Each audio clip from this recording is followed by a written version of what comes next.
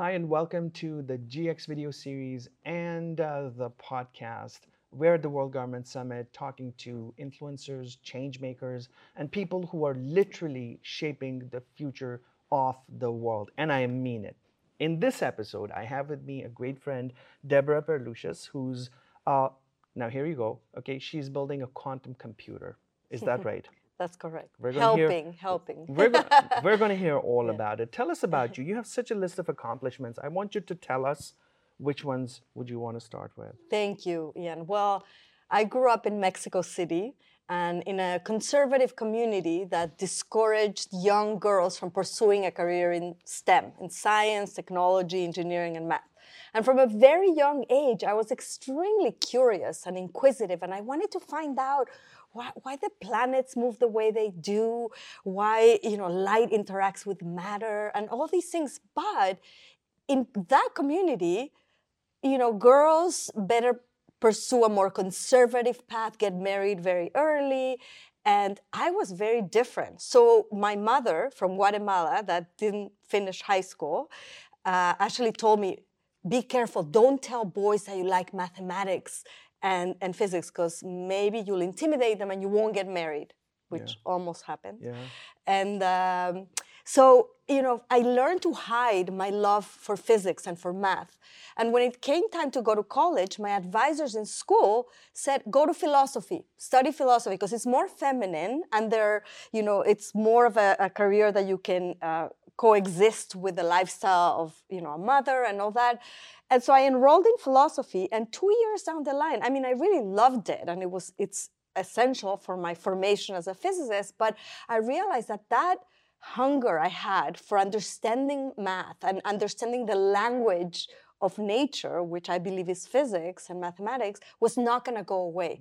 So behind everyone's back, I started to read stories about obscure physicists like Tycho Brahe, and my son's name is Tycho because of him, and they were my heroes. And I said, one day I'll have, as a companion, I'll be lonely and maybe I will be antisocial, but I'll have physics and my meticulous observations with me. So I applied behind everyone's back to schools in the US, knowing that you could pursue a double major. And I was extremely fortunate because my family couldn't have paid for what a university in America cost. And I received a full scholarship to attend Brandeis University in Massachusetts.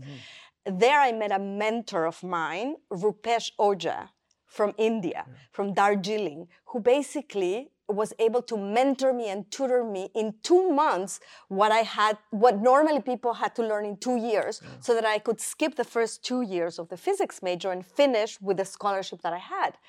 And Rupesh said that my curiosity for physics was, had no end. And my eyes teared up one day and I said, Rupesh, I don't want to die without trying. I know I probably won't succeed, but I don't want to die without trying to do physics.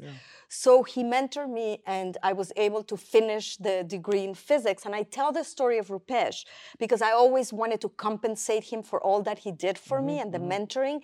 He said, when I was growing up in Darjeeling, like the tea, there was an old man who climbed up to my town in the Himalayas who taught me and my sisters the tabla, the musical instrument, mathematics, and English.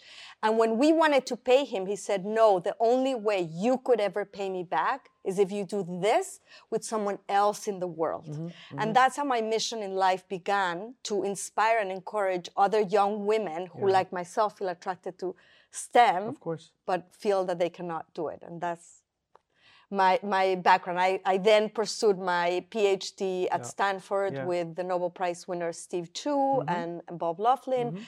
And I was told, after a lot of struggle and perseverance, that I became the first Mexican woman to ever earn a PhD in physics at Stanford. And, that carries a positive thing, but it also carries a big responsibility because I realized that I had to be responsible for opening the path to many more young women around the world. No, that's such an incredible story, and it's so inspirational. Thank My daughter's 2 now. If I told her your story, and if she would understand it right now, she would be totally, pumped up. So I really, really love that. You're helping build a quantum computer Correct. right now. Yes. sounds very easy, Yeah. right?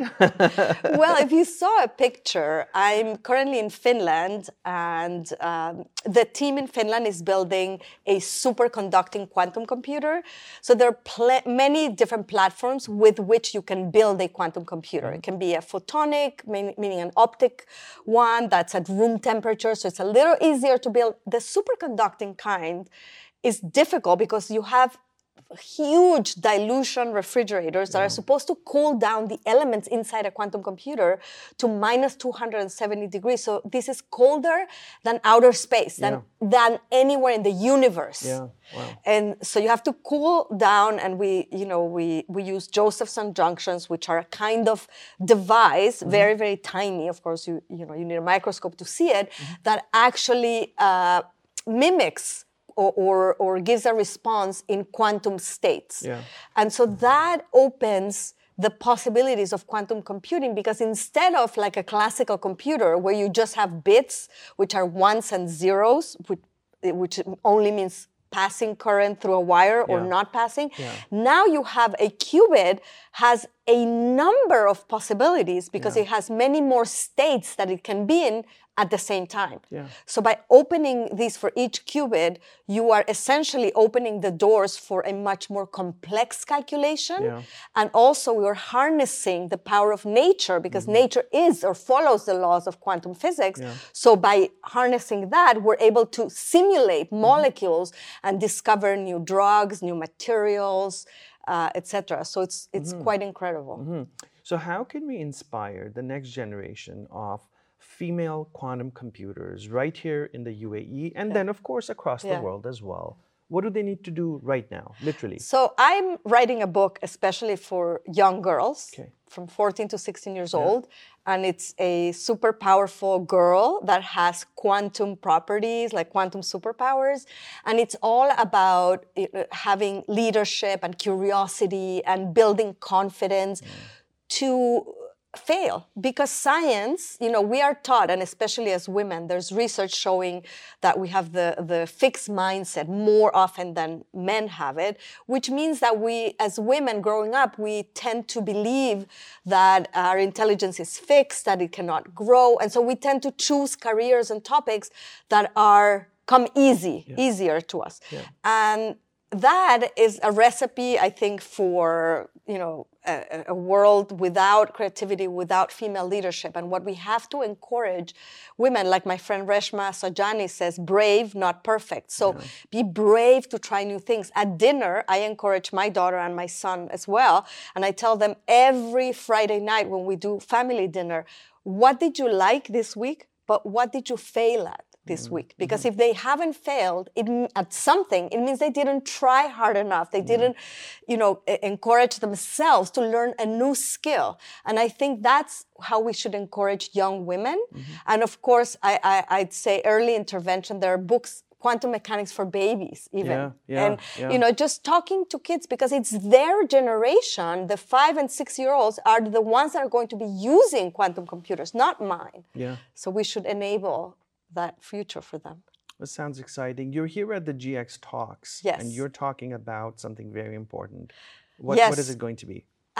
Because of my background in physics and my interest in how science affects our everyday lives, I became a futurist, which simply means that I look at different technologies and their path and what it takes for them to be adopted by the masses and what will stay, what won't, etc. And so with my work in quantum computing, and I also work in AI and machine learning, I am going to talk about the future of technology and what that journey will mean for every company listening and for every person. Yeah. Excellent. Yeah. Do you have a personal website where our viewers and listeners can find you? Absolutely. It's www.sciencewithdebbie, DEBBIE.com. Excellent. I'm also on Insta and Twitter with @DebbieBere. Debbie, DEBBIE, And Debbie's talk will be available on this channel. And if you just scroll down, her talk here at GX Talks will be available as well. Debbie, I can't thank you enough for your time. Thank you for inspiring people across the world, girls, boys, all of them, because we need people like you who really shine and help us just solve quantum computing. Yeah. All right? Easily Yes. done. Thank you, Thank you so Ian. much. All right. It's been such a pleasure. Thank you, everybody, and we'll catch you in the next episode.